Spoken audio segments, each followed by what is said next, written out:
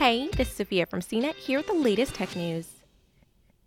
It's now been over 2 weeks since Starbucks shut its U.S. stores to walk-in customers in late March.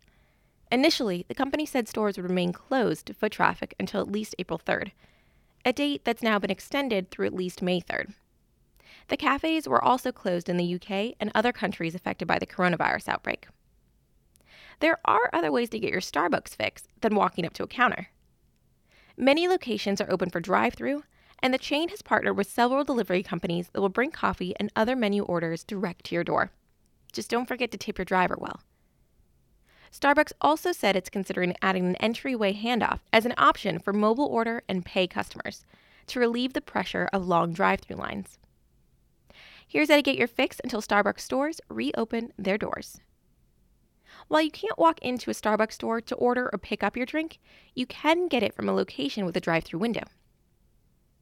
According to a company representative, roughly 60% of all Starbucks stores in the United States have a drive-thru option. You can either order ahead on your phone's Starbucks app or order when you get to the drive-thru. To find out where your closest Starbucks drive-thru location is, consult the store locator website, which will zero in on your location and search the Starbucks app. Once you open the app, tap Stores. Then Filter in the right-hand corner. Select Drive-Thru, and finally, Show Stores.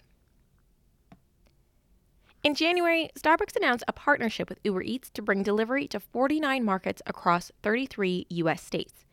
There's even a dedicated Starbucks mini site within UberEats.com, where you can check if delivery exists in your location. Some delivery sites that will bring Starbucks menu items to your doorstep include Uber Eats, DoorDash, Postmates, Seamless, and Grubhub. You'll need to check your area for eligibility and delivery fees that may apply. During the coronavirus outbreak, CNET recommends tipping your driver more than you normally would.